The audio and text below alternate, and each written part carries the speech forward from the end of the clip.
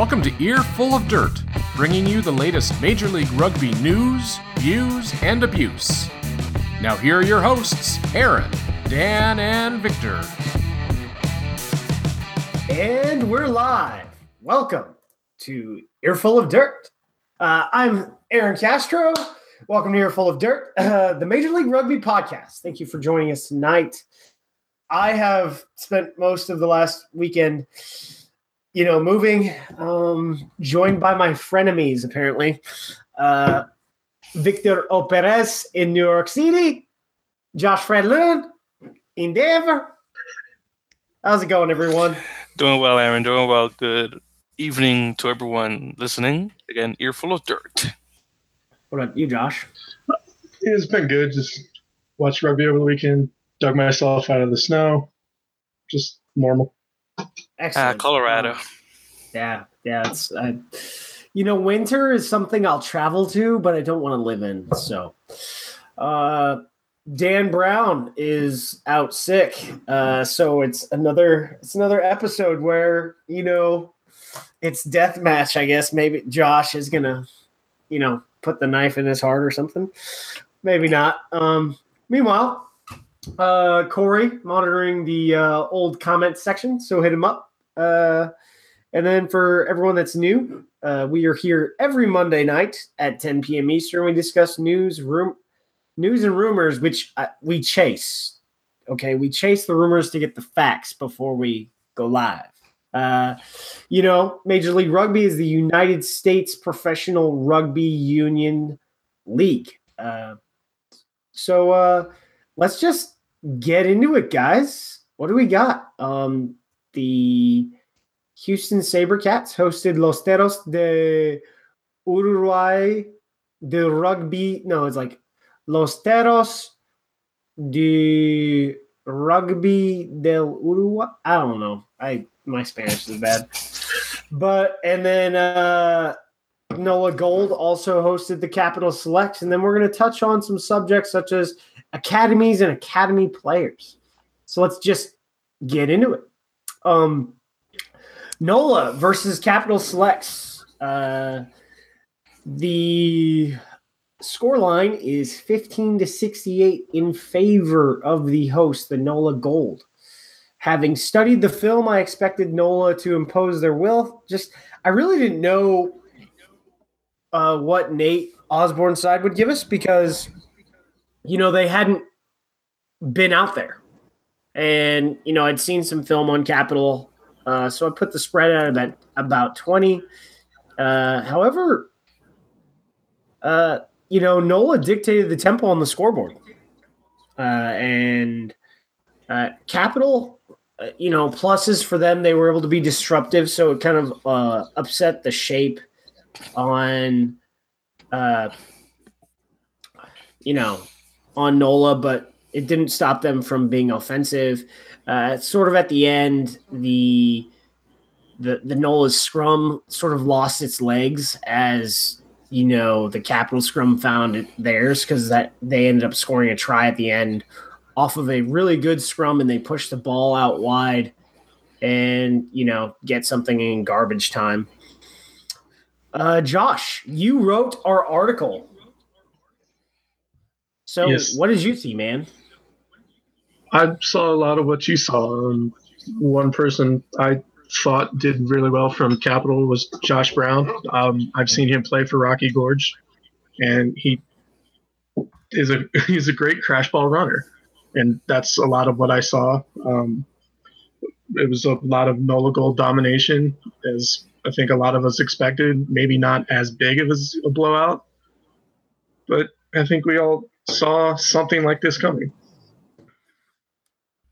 Victor. Okay, I guess I was going to say, to jump in right there, I guess I will.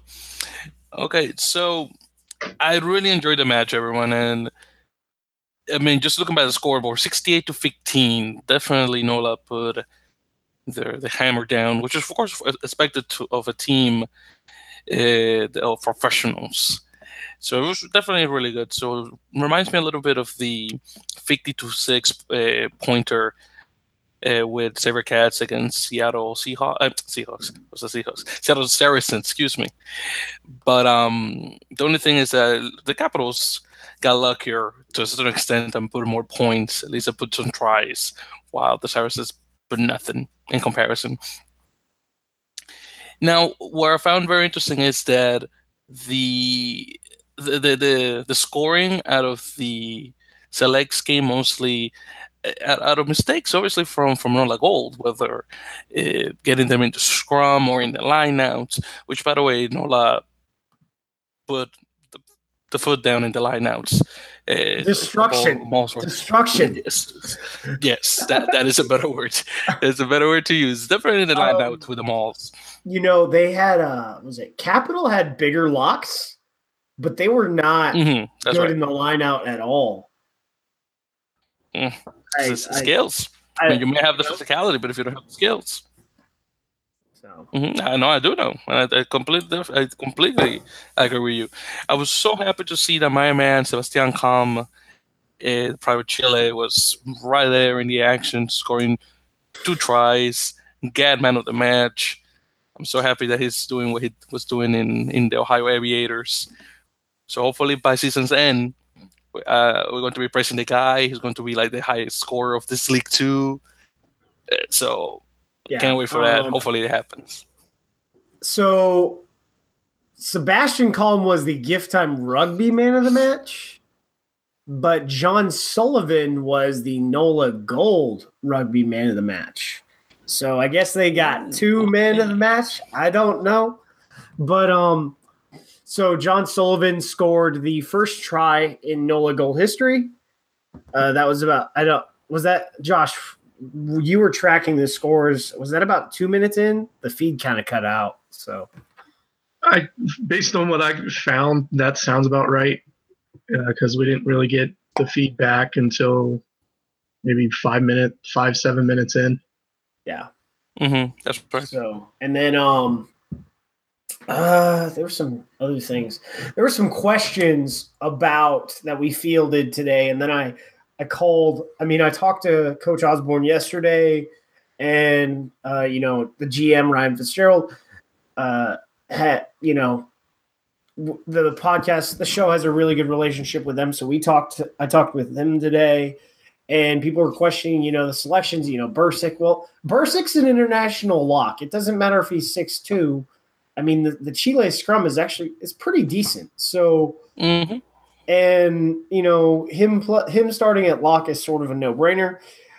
For me, I didn't ask Nate ahead of the time about Sullivan, but Sullivan has played lock before in select side competition. I couldn't find anything about him playing lock beforehand, and I watched the film of the game where he was playing with Stars 15. But when Stars has their 15 aside select side, they don't play in traditional numbers. So I really thought he was playing center, but he was playing lock. And Sullivan, they did a lot of, strength testing, and Sullivan, was lifting with their locks the entire time. So they just wanted an extra playmaker on the field, and he scored 2 tries. Mm-hmm. Also, guys, we need to mention Vince Jovo. That guy was a machine, to say the least. Definitely a really good ball carrier. Did a couple of distribution points here and there for it. Helped out in a couple of tries. So Vince Jovo too. Their back 3 on, their loose forward triumvirate is probably going to be for the moment, is the most talented loose forward triumvirate in the league right now. Until I see a little more. But and then there was great reception on the game. At one point, there were 400 people watching on the Facebook Live. Mm-hmm. I did notice that. And it has. I don't know what the final number is. The current number is right now, but it's been watched over 10,000 times. Wow. Not too shabby. So, to the other MLR teams that aren't Houston,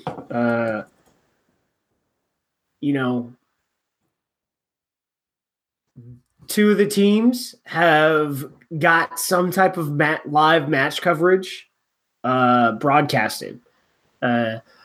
Houston is working on solutions for streaming, but they want to do it to the standard that is going to be during the season, which is like a $30,000 production per match. So it may not happen. But NOLA Gold, it was one camera angle. It would have been nice to have multiple camera angles, but what you gonna do? And I was watching it by myself in the middle of my moving during the day, so I got away with that. I don't think it would have captivated my girlfriend. But all things considered, that thing was a success for me. Mm-hmm. Too bad there were not that many people in the stands, but man, what are you gonna do? Oh well, really? I mean, there was about 300 or 400 people there. If they had like really advertised, like extensively, they would not have been able to really hold the match there. And the intent is to hold the match, hold this match at Gretna, and then the next match is supposed to be at their pitch at Shaw High School. The stadium is supposed to be ready before the 17th. So the week before the 17th, March 17th is when they play Austin Elite in a preseason fixture. So that is the Rubicon for when they play fixtures at Shaw Field. Very well then. So hopefully there's going to be a lot more production for one, and also a lot more advertisement, so people know about the game. This was sort of their advertising blitz start. So we're going to start seeing. You're probably going to start seeing NOLA Gold ads on your phone pretty soon, because I get the ones for Houston, I get the ones for Seattle, and I get the ones for Austin. So, it's probably going to happen soon. Moving forward, let's get into SaberCats v Uruguay.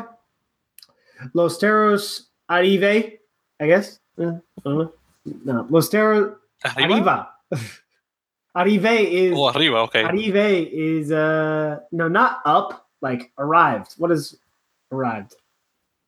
Oh, llegaron, like they came? Yeah. O arribaron. Arribaron? That's what you want to say? Arribaron. Los Teros arribaron. Arribaron. Houston. Yeah, so Los Teros arribaron a Houston. They came to impose their will upon the SaberCats, and they chose Houston because of multiple connections. They've had their team in practice and in camp for a long time.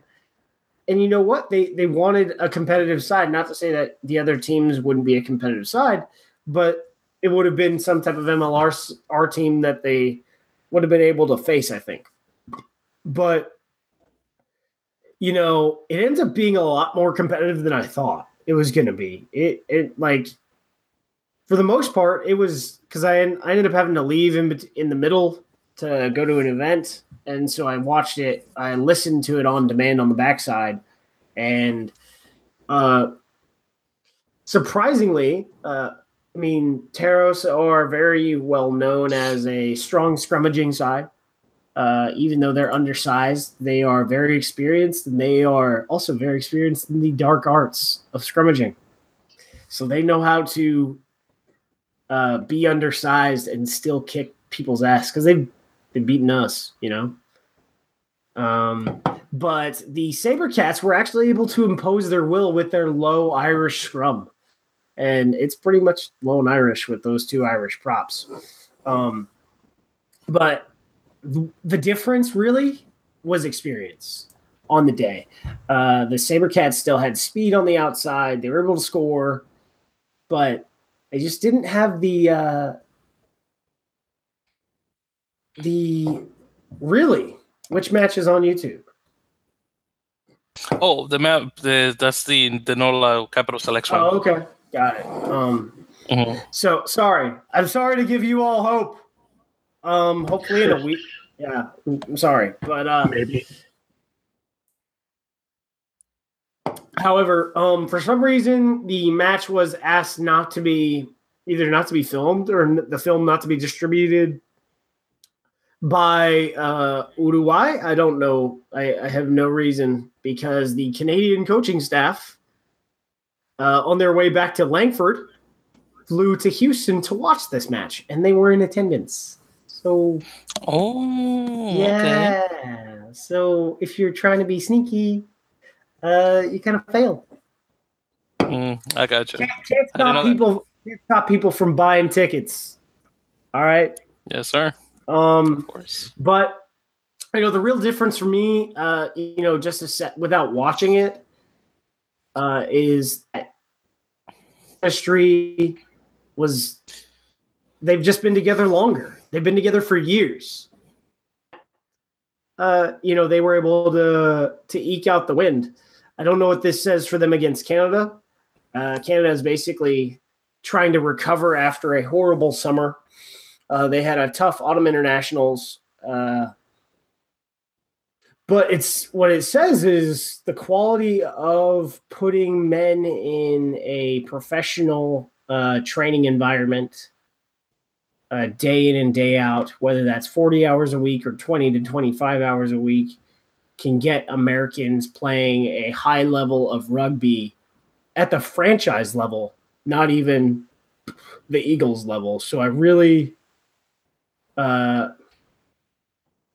think that, so I'll hit on that. But it really says a lot about the rugby talent that we have in this country. Josh, you also wrote the match article, and this is where I'm like, you listened to it on the radio and wrote a really good article. That was something else for me. I mean, we can thank Grant Cole for that. Our man from This Is Texas Rugby did a great job calling the game. It was a good match. Like you said, Uruguay had the experience advantage. I do think having Houston together as long as they've been together has really helped them. I gotta say the front row for Houston and the back three for Houston in Vici and Zach Pengellan, and I want to put Kalinisau in there too. They could be the difference for Houston. I mean, Pengellan was my man of the match, and to be honest, he'd be my early favorite for season MVP. Pangelinen. You know what? I agree with Josh. Pangelinen is something else, and it's kind of funny watching him do all the kicking because it's traditionally you think it's more of a fly half thing, but they have two fly halves, like two pure fly halves, and one of them in Connor Mills is playing inside center because he's just a massive human being, and they've got like five guys that can kick. I'll say NOLA did the same thing. They had JP Elov playing fullback and kicked as well. Well, I've seen JP Elov play fly half, and I've seen him kick a lot. Zach, I personally have not seen him play a lot until the highlights of the SaberCats. Well, guys, I definitely enjoyed that match. Let me tell you, it's kind of sad from the SaberCats. They were so close to winning that game. Scoreline was 32-24 because I don't think we mentioned the score. Yeah, but it was really close. I agree with Josh when it comes to as Zach Pengellan and definitely early MVP if Sebastian Calm doesn't do as well as I'm wishing for him like he did with the Ohio Aviators.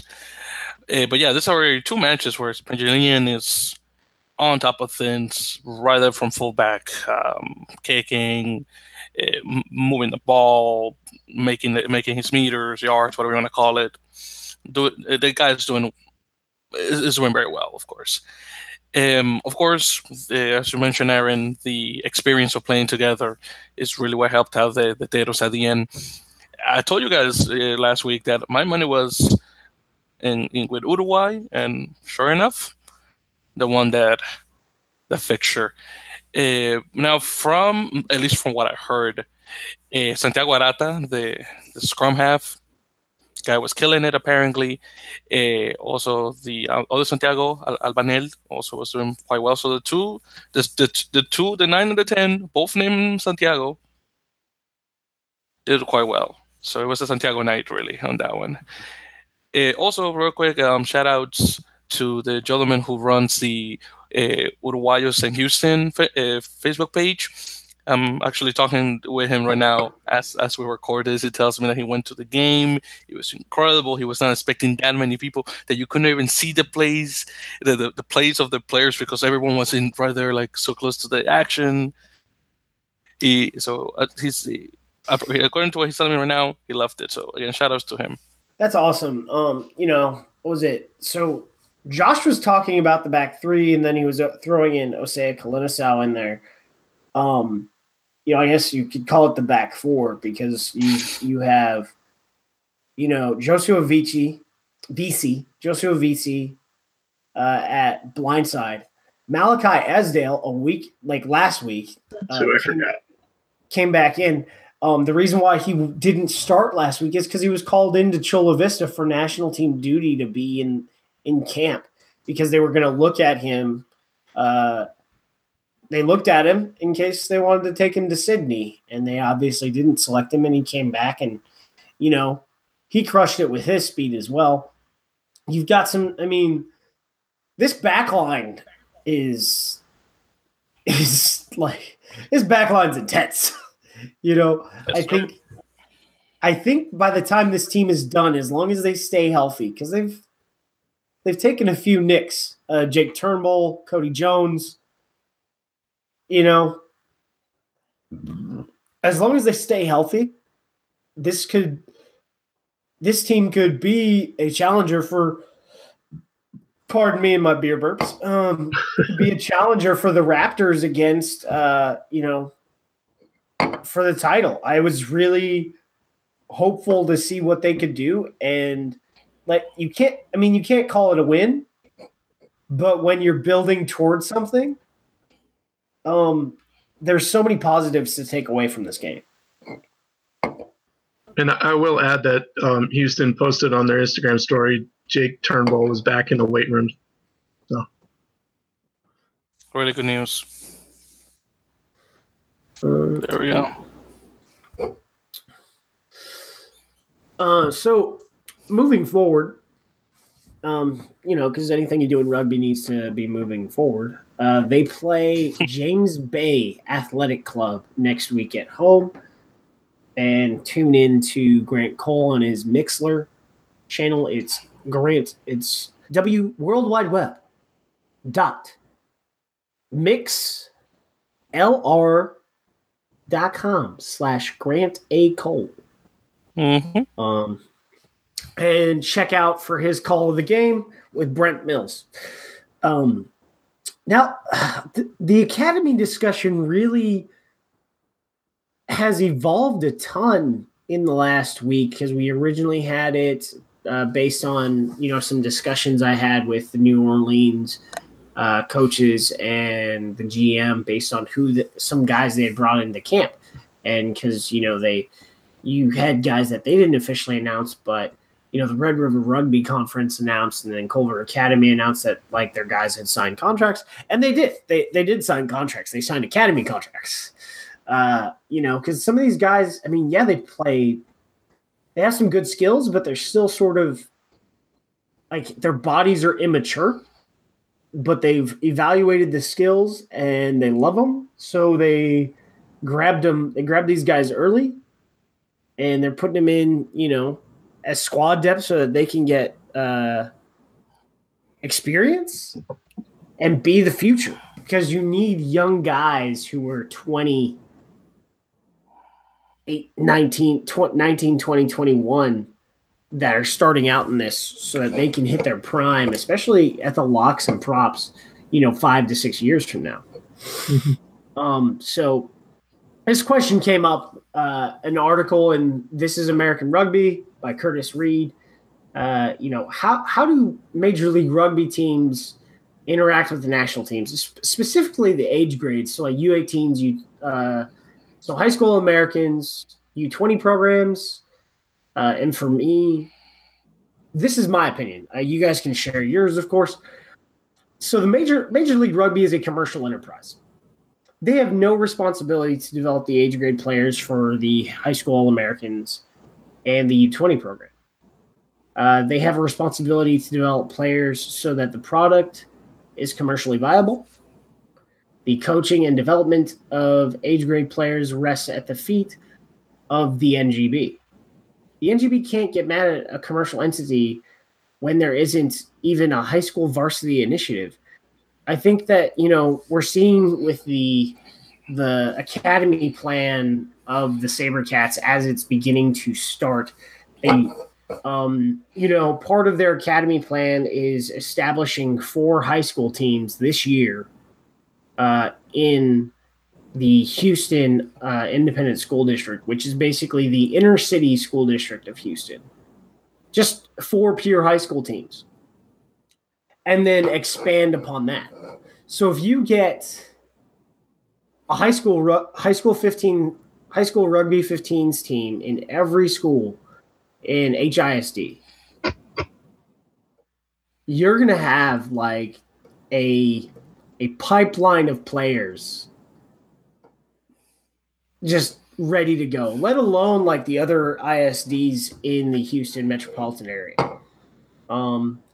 And so then from there, you sort of like down select 2 guys. But a part of, their academy system is also like coaching. Their coaches coaching players, but also doing coach education of high school and youth coaches so that they can coach their players better. So that before kids even get to the academy, their fundamentals and their skills and their weight training is all there.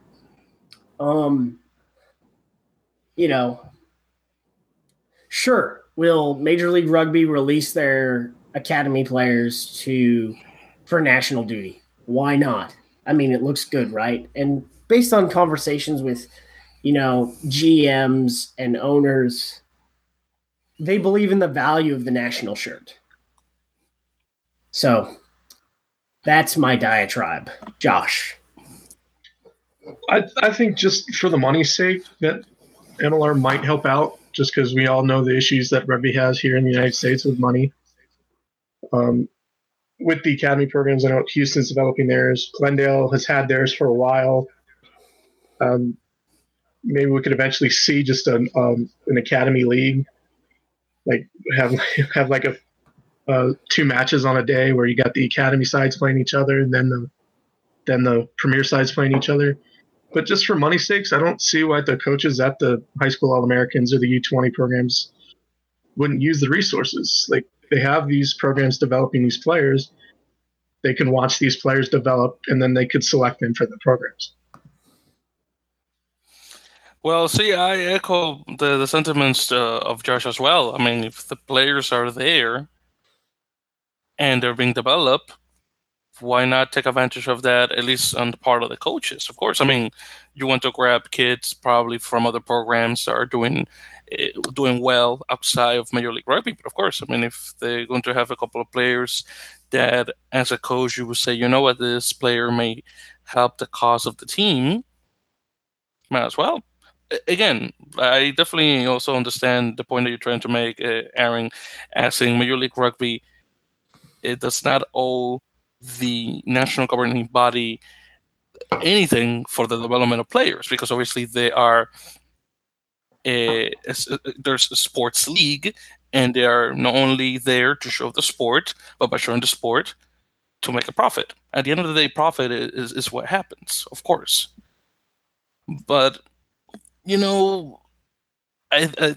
this should be to a certain extent a little accountable to, again, for the larger, let me see how to put it, the larger rugby sphere, I guess, in the country, in terms of development of players and the like, So yeah, that's the biggest, at least that's my opinion on that. the biggest thing, and Tosan, viral rugby, he dropped a comment in there. Shout out, man. He and I talk about this stuff. Like, I probably need to get paid. I mean, everyone in this group needs to get paid to just do rugby, but like the amount of high level conversations that we have, in our group and outside of this group, like, it's not about what the one national team coach does.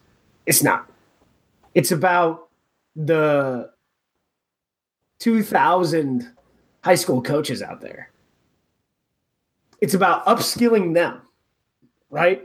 Pushing their skills up. And I talked about, that's one of the reasons why we on the podcast are doing this series with Gordon Hanlon, talking about, attack systems. And we'll talk about defensive systems later on, is upskilling people.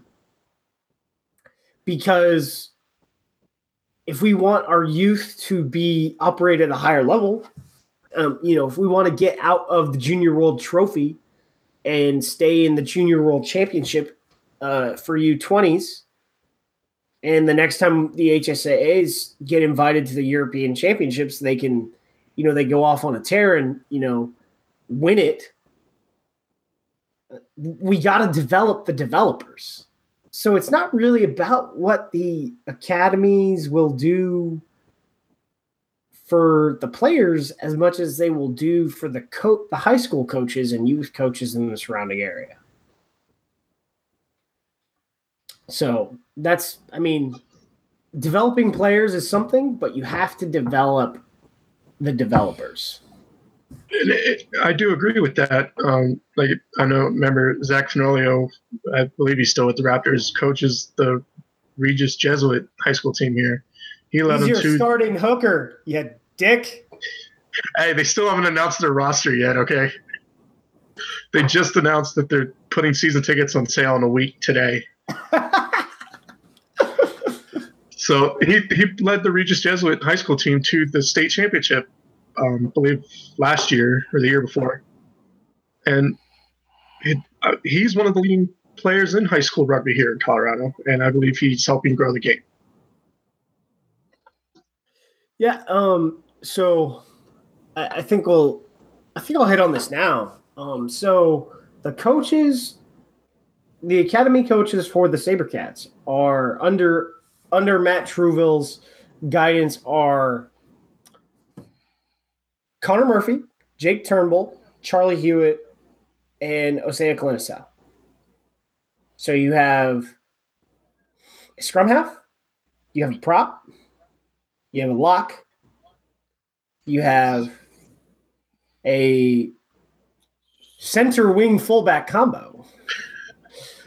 So you've got a halfback to coach halfbacks, you got prop to coach front row, and you got a lock to coach locks and loose forwards, and you've got a gold medalist center to coach your deep backs. For an academy interesting that they brought him. Well, so I can't really speak for Jake, but Connor Murphy and Charlie both came up through academy system, so they know done. I mean, they both went like Charlie Hewitt did first, and which totally fits trying to do because he believes in. He's like, this is the United States. The university system is the pathway. So, if anyone thinks that, Kieran Farmer is just playing pro rugby, that doesn't fit in with Matt Truville's worldview.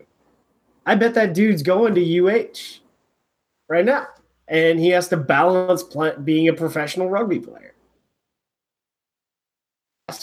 trying to be a world-class. Yeah, you've got young coaches with high-level experience. That's who's coaching the academy for the SaberCats.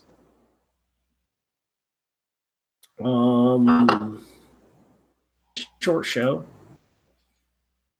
Jeez. All right.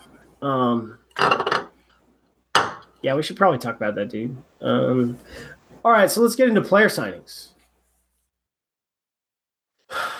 Paul Mullen, pure loosehead, but in a pinch, I'm told that he can play not scrum half. That's another thing we'll talk about in abuse, I guess. Paul Mullen can play tight head in a pinch at a very high level. He began playing rugby when he was 12 years old at Glenstill Abbey, and he was a member of the Ireland U19s, USA U20s. He's just a massive young man. He came up through the Munster Academy, being a member of Munster U18, U19, and U20 teams. Pardon. He's also a member of the Connacht Munster combined side, so that's pretty intense. Migrated to the U.S., he has gone to Texas A&M Galveston for his undergraduate degree in marine engineering. He was the captain for Galveston RFC and Texas A&M Galveston RFC. He just defended his master's thesis in marine engineering. He has one class, so he's commuting to Galveston 1 day a week and living in Houston to train with the SaberCats. He's not in match shape yet, partially stemming from a red card he took for a couple years ago. Interesting story there. I don't really know exactly what happened, but he was like, he made a deal with the Refs Association. He wants to play rugby. And so as a part of the ban he was serving, he became a ref and says he really enjoys reffing. So, I mean, yeah, that's kind of cool. But it really fits what Fitzy is doing when he's building this forward pack. Also, Nick Evans, signed by the San Diego Legion, plays center wing. He has played with Seattle Saracens, on back. It was announced on Next Level Rugby's The Grind by his longtime partner, USA Sevens player Kelsey Stockert. And he is mostly known in the industry as Mr. Stockert. Kind of funny there. But yeah, another San Diego signing that was confirmed not by San Diego. Guys, throw me a bone. Post a player signing, please. Also, what position does Nick play? Nick, he's a center wing. Very well. Josh, what do you got for me? The Seattle Seawolves signed a couple players. First up, we had USA Eagles number 442, Nick Wallace. He's a tight head prop. He's a former 4-time All-American at Gale Rugby, St. Mary's. He's also a member of the 2009 Rugby Canada under-20 side. As a football standout, he originally chose to attend Western Washington for football, but redshirted and returned to the game he learned playing in middle school for Chuckanut Bay Rugby Club. As a prop, he plays great with the ball in hand and runs people over, yet he's skillful with his offloads. Victor. Beautiful. And another player, by the way, that signs with the Seawolves is a prop, Mr. Larome, or Larome. I think it's Larome White. So he was an All-American for the University of Louisville in the winter of 2017. He got called to Eagles camp for matches against Chile and Argentina. He played for the Middletown Warriors Rugby Club, first as center, later as a prop. In 2016, he had the opportunity to spend time with the Sharks Academy. He actually got coached by famous Zimbabwean-born South African Springbok player, Mr. Matudela Tentaya, the Beast. I can never get his name correctly. But he's he's a young lad, pretty much. I got trained by the Beast. There's a nickname for him. I think they call it the Little Beast.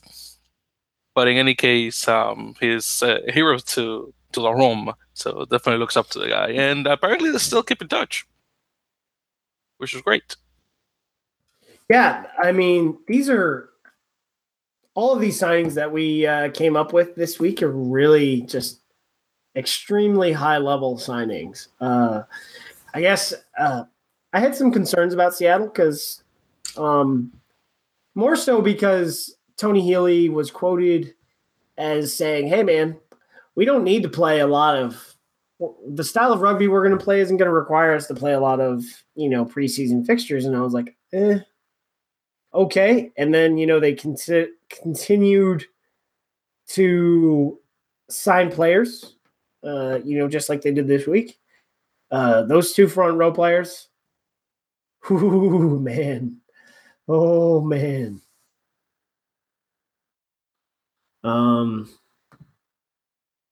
But yeah, that's my opinion on those guys. What about you guys? Opinions, not just blurs. Sounds good. Well, in terms of these players that we got just now, I mean, I was not aware of Paul Mullen, so good for him. He's another player to the Sabercats. In terms of the two signings for the Seawolves, again, both of them are props. Of course, those are definitely needed. Can't say I knew neither of them. Nick Wallace sort of left the USA Rugby picture before I got into the game, so I just heard of him last week. But it would be good to see him returning to the game if he gets back into international side shape. He could do probably like a Tony Porpora that just came back from 2010. No one was expecting that, so who knows? We may get this from Nick Wallace, which kind of funny. He played for Canada and USA. Probably, definitely the first player to ever do that. Who knows if anyone's going to break his record? And when it comes to Larome White, we definitely need a piece of our own. So hopefully he can get something similar to this. I keep forgetting his name. The guy from South Africa. Something similar to that. So we'll see. So go ahead. Anyone else? Paul Mullen was definitely interesting. I didn't realize he had signed for Houston. I heard Grant mention him at halftime, saying he was a ref in the red card situation. It was definitely interesting. And hey, if the USA can get Little Beast working, might be a great thing for us. I agree with that. For Nick Wallace, there was an emphasis in the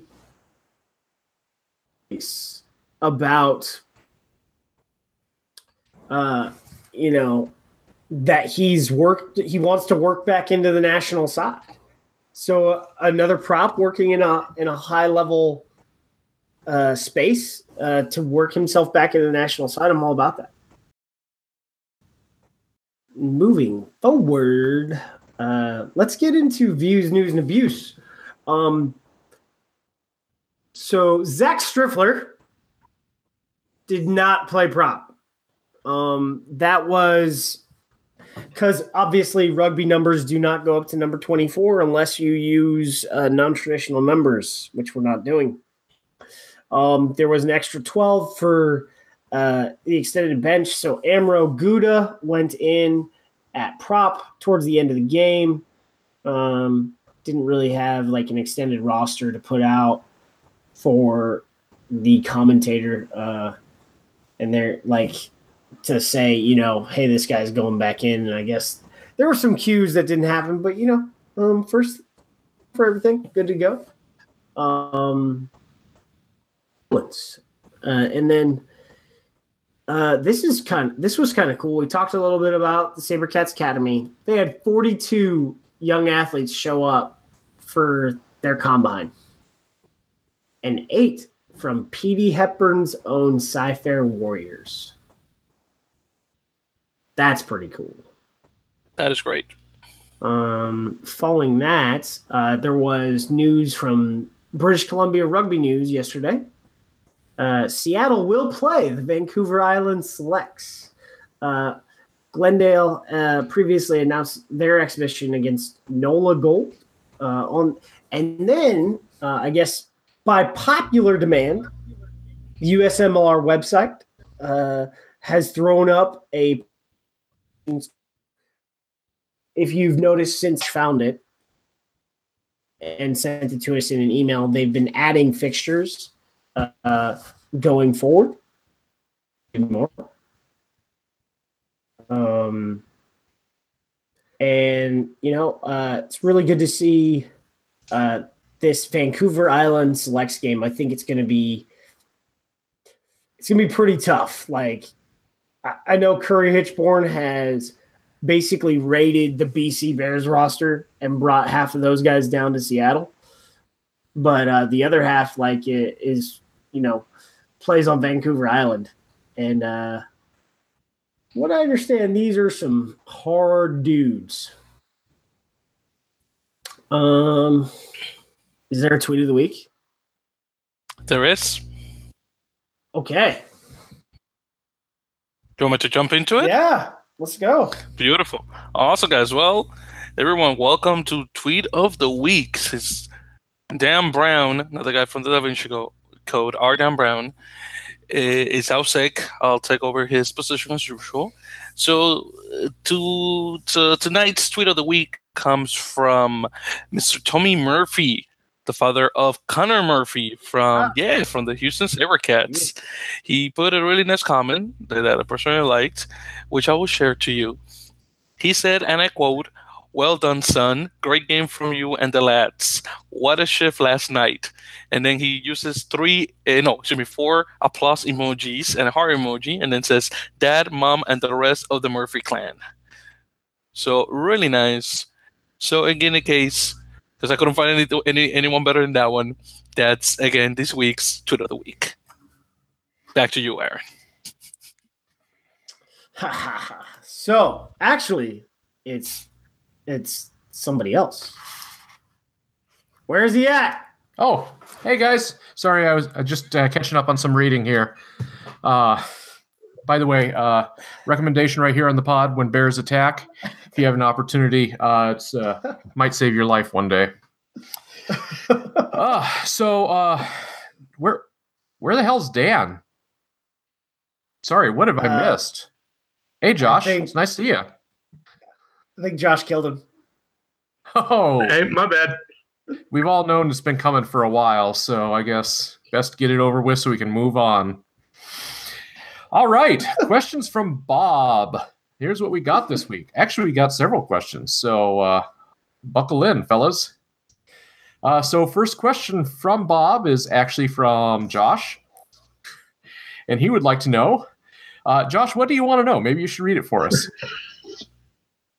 With the success of the Houston-Uruguay match, could we see maybe lower-end national teams like Mexico, Chile come for a preseason match? I'm assuming against other MLR sides, right? Yes. Sorry. Well, not Mexico. And I specifically, this is my only opinion, because Victor, I think, has a great opinion. The Rugby America's North Tier 3 nations are just not there right now. That's my opinion. No, you know what, Aaron? I second that, definitely. But, I mean, it wouldn't be bad if they come up just to get some experience. I mean, that's okay. But, yeah, definitely. The Tier 3 nations in Rugby America's North are still not up to snuff. Now, my hope is that with the new America's Rugby Championship B, if you want to call it that, or second division, where it's expected to have Mexico, Trinidad and Tobago, Guyana, and no, is it Guyana? No, not Guyana, excuse me. It's supposed to be Mexico, Trinidad and Tobago, Paraguay, and Colombia. There we go. So it's my hope that with those 4 teams playing constantly year in, year out, the development of the Mexican team may go up, and eventually enough for them to actually challenge a Major League Rugby team and actually win. Because really, if the SaberCats play Mexico, I'm sure they're done. And Colombia's actually getting up there too. I know Dan loves to hear that because, again, his girlfriend is Colombian. But I would definitely also love to see the Colombian team making it to Houston and playing the SaberCats in the future. Very good. All right. Next up this week is from Reddit user Downey Keen. Adam Downey Keen. Okay. He's on Twitter. He says hello all the time. Fantastic. Well, if I actually looked at Twitter, oh wait, he would like to know. Adam would like to know, with the emphasis on community outreach and building roots in the local community at the core of MLR and the teams, do you think any future relocation of teams can be ruled out by default? Who wants to take this one on? Yeah, I'll start, but it depends on the situation. At first, I would say no, just because of the costs. But depending on how the community relation aspect, if that sours, I could see it as maybe the town just runs the team out. But just from a cost prohibitive aspect, I would say no. I mean, unless you're Kroenke and you have like $8 billion yourself, no. I would hope that there is no relocation. Likewise, I hope it doesn't happen. But I mean, if it has to happen for whatever reason, But I do hope that teams open in one city and stay there forever. Well, I'm kind of hoping that we get the teams figured out this year and get the expansion teams up and running before we have to worry about relocating anybody. So that means we'll have to relocate. Hey, we're on the internet, guys. We can be anywhere they want us to be. All right. So last question. Well, no, two more questions. Sorry, my bad. Kohook, friend of the show and regular commenter, would like to know, where does Houston plan to play their league games this spring? Aaron, I think you've got some information on that one, don't you? Yeah, so I asked that question of our connection, and I got an answer that I could sort of like craft. So their first official match will take place at Constellation Field on April 21st, part of the season kickoff. They're currently in negotiations to host their final 3 home matches. Their home ground will more than likely probably go to phase 2, which will put it about like 6,000 to 7,000 rather than 3,500 because of like the reception they've had. You know, if you look at their average, it's around 3,700 between the 3 matches so far. And if, marketing is just going to be on point, the rest, I don't think a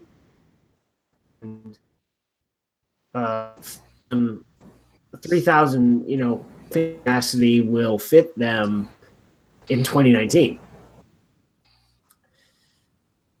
Next. Anybody else had any thoughts? Mm-hmm. Yeah. All right. Moving on. Last question from regular questioner Humpers92. Any news on sponsorship for the league? What are we hearing out there? I got nothing. Nothing thus far. I haven't seen anything. I could ask, but I do know that Karbach, which is a brewing company in Houston, but they are also owned by Anheuser-Busch, is a sponsor of the Houston SaberCats. The Texas Mattress Company is a sponsor of Houston SaberCats. There's Baylor College of Medicine is a partner, and they are an activated sponsor with the Houston SaberCats, and there's a few more in there. So, team sponsors out there for the moment. But league, I got nothing. So I guess maybe you guys can just take a minute while we're on the subject and talk a little bit about how this is handled around the world. Obviously, you think of the Guinness Pro 14 and other professional setups like that. So you have multiple levels of sponsorship. You have team sponsorships, you have league sponsorships. So rather than knowing all the answers, maybe we could just talk for a couple minutes on how that works other places that may give us a clue of what to look for with MLR. Yeah, so let's look at tiers. So most rugby competitions in the world have a named sponsor. Sponsors, the Aviva Premiership. Then, Green King sponsors the RFU Championship. Then you have the Guinness Pro 14. And then you have the one that doesn't have a sponsor is Top 14. Oh, Top 14, yeah, that's true. Top 14 doesn't have a sponsor. So, French are sort of different, but the Anglo competitions all have sponsors. To the point where the Ulster Bank League, which is the All-Ireland top division competition in amateur rugby, has a sponsor. Think about that. So you're going to want the money. So much of rugby in the world is focused around sponsorship. You go down to the Southern Hemisphere. There isn't a sponsor for the entire Super Rugby, but Vodacom, it's based on country. So Vodacom sponsors, Super Rugby in South Africa. Argentina. Yeah, in South Africa. In Argentina, which is another telecom company. Personal. Then in Australia, I forget who sponsors it. And then there's another one. In New Zealand, someone sponsors it. I think New Zealand is Bank of New Zealand, I think. I could be wrong. Yeah. And then you have Super Rugby does have a sponsor. I'm looking at their website. It says Investec Super Rugby. Oh yeah. Oh, that's New Zealand. So Investec is New Zealand. Okay. So yeah, I'm sorry. So just yeah, popped out.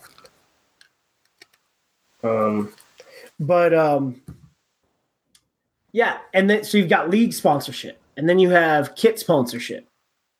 NIB, BNZ. It's something that American sports have really resisted, except soccer. We are all about name. So then in rugby and then in professional sports, you have name rights for stadiums after sponsorships, right? And then after that, you have sponsorship. You have the smaller kit sponsor, right? Because if you look at some of these the worst jerseys out there, I think for me right now, when it comes to how sponsors are just plastered over there, are Association Sportive Montferrat in Clermont.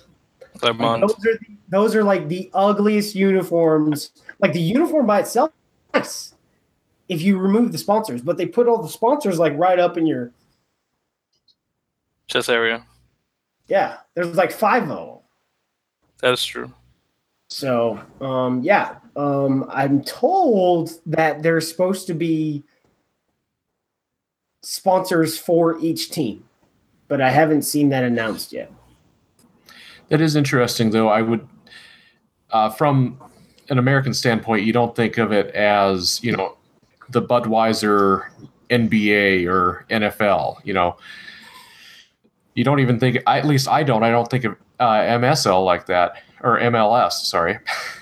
I'm sure they've got league sponsors, but they don't name the league after the sponsor. So the league itself doesn't have naming rights. So I wonder how that maybe impacts, and whether it's also, I think, a reasonable question to ask whether MLR is going to be looking internally for U.S. sponsors, or if they're going to be looking towards more of the traditional rugby sponsors overseas. That's yet to be seen. I mean, so this is where it gets weird, right? You have major U.S. companies overseas sponsoring leagues. So I think based on how you look at sponsors in rugby, it's people trying to get into that market. Sponsors Uruguay, right? What? Visa sponsors Argentina. AIG sponsors the All Blacks.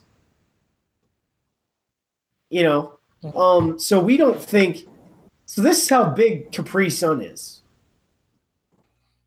Wild, the owner of that company that makes Capri Sun, never knew it was a European drink until Stade Francais, Jersey.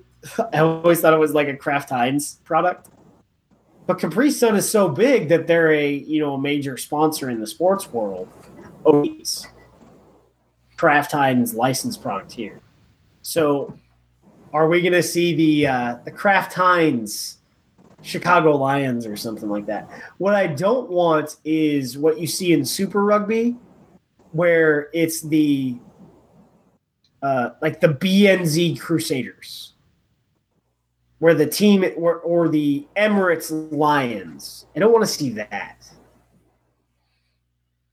That is ridiculous, almost. Well, yeah, that is definitely the last thing that rugby here in the States need. Plus, guys, let's be honest with each other. Rugby here in the States needs to develop like other sports do in the U.S.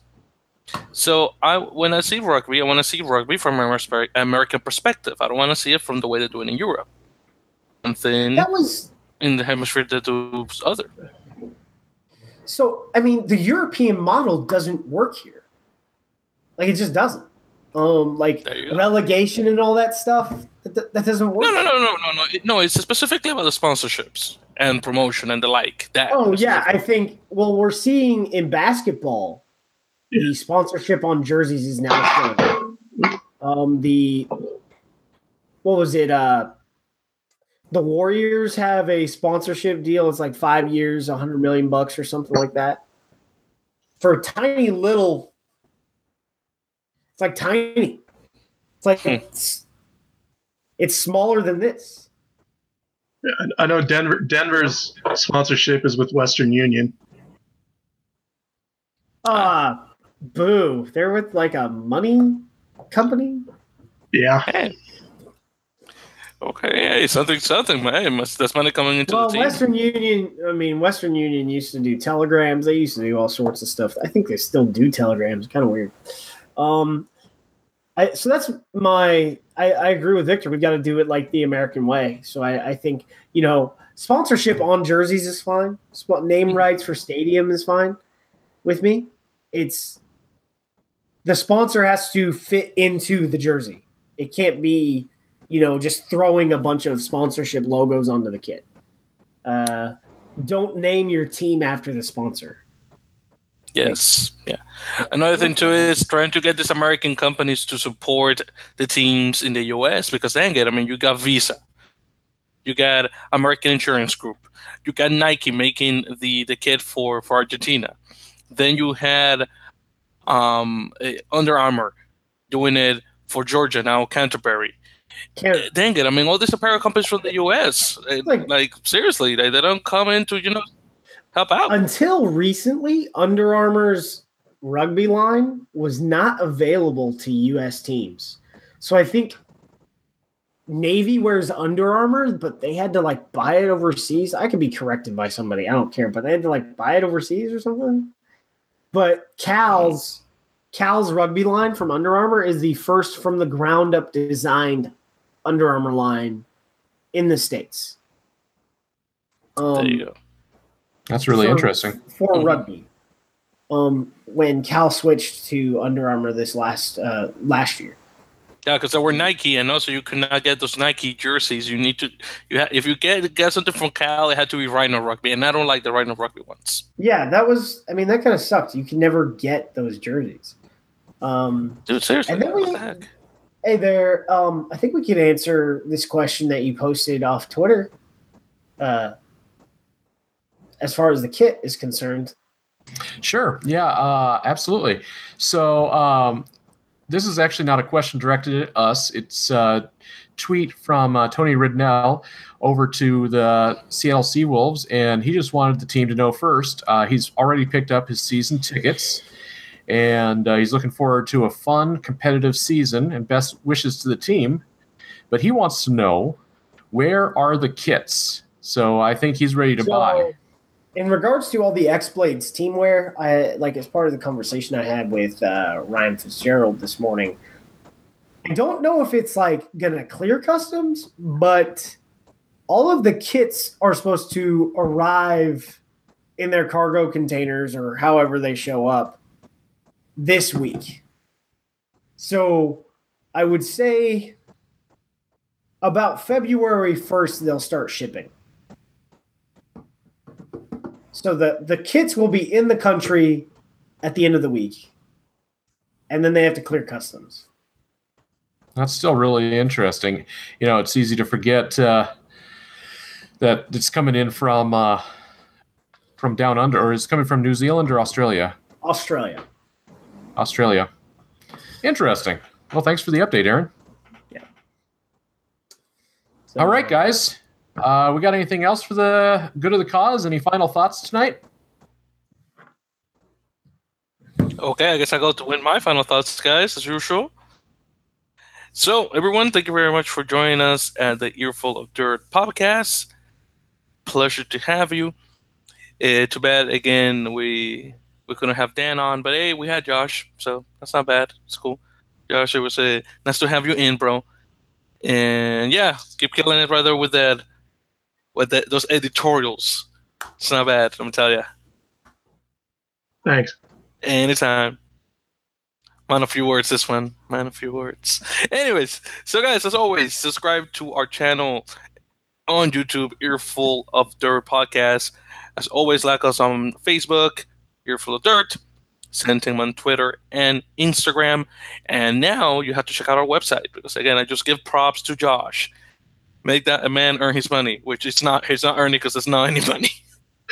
But keep in mind that that email, that website is earfulofdirt.com. Also, as always, look for us on iTunes, Google Play, Stitcher, Player FM, and of course, add us to your feed. Also, leave us a review. We don't have one for 2018, guys, so be the first ones. Put that review right there. Also, guys, like always, call us on our phone number. Still waiting for that voicemail. Keep in mind that number is 1-720-600-2679. So again, that's 1-720-600-2679. Help out, guys. Again, leave that voicemail. Hopefully, when you leave that voicemail, my wife, who's kind of sick right now, feels a little better. So come on, help out the poor woman. She's right there in bed, looking kind of bad. Yeah, she's just looking at me. Hey, love you too. Anyways, by the way, the broadcast 7 p.m. Pacific time, 10 p.m. Eastern. So, guys, with that, one thing. Yes, go ahead, Aaron. I am live with Will Maggie tomorrow at 10 a.m. Mountain Time. Will McGee, bro. McGee. Not Maggie. I'll let him correct me, okay? I know. He corrected me. Oh, really? It's McGee. Really? Yeah, McGee. So I'll be like, not Maggie. So Will, so my colleague says that I'm supposed to pronounce your name Maggie because you corrected him when he first met you months ago. Mm-hmm. That will telling you. Yeah, you're telling yes, it's Victor, that guy from the match that you had with Old Blue that called your mom old. He'll remember me. You'll remember me. Oh man, the guy that said exactly the guy that said I need a picture with that man, ma'am. like I said that to her mom. But yeah, I'm sure he'll remember me. Beautiful. So yes, guys, definitely tune into the Lineouts interview with Will McGee. So with that, guys, as always, Victor here. Again, that was Aaron. That was Josh. Dan is somewhere, not here in the talk. And of course, that was Corey. Thank you for listening. I will see you next week. Connect with Earful of Dirt anytime. We're on Facebook and Twitter as Earful of Dirt. You can email us at earfulofdirt@gmail.com or call and leave us a voicemail at 720-600-2679. Until next time, for Aaron, Dan, and Victor, I'm Corey. Thanks for joining us.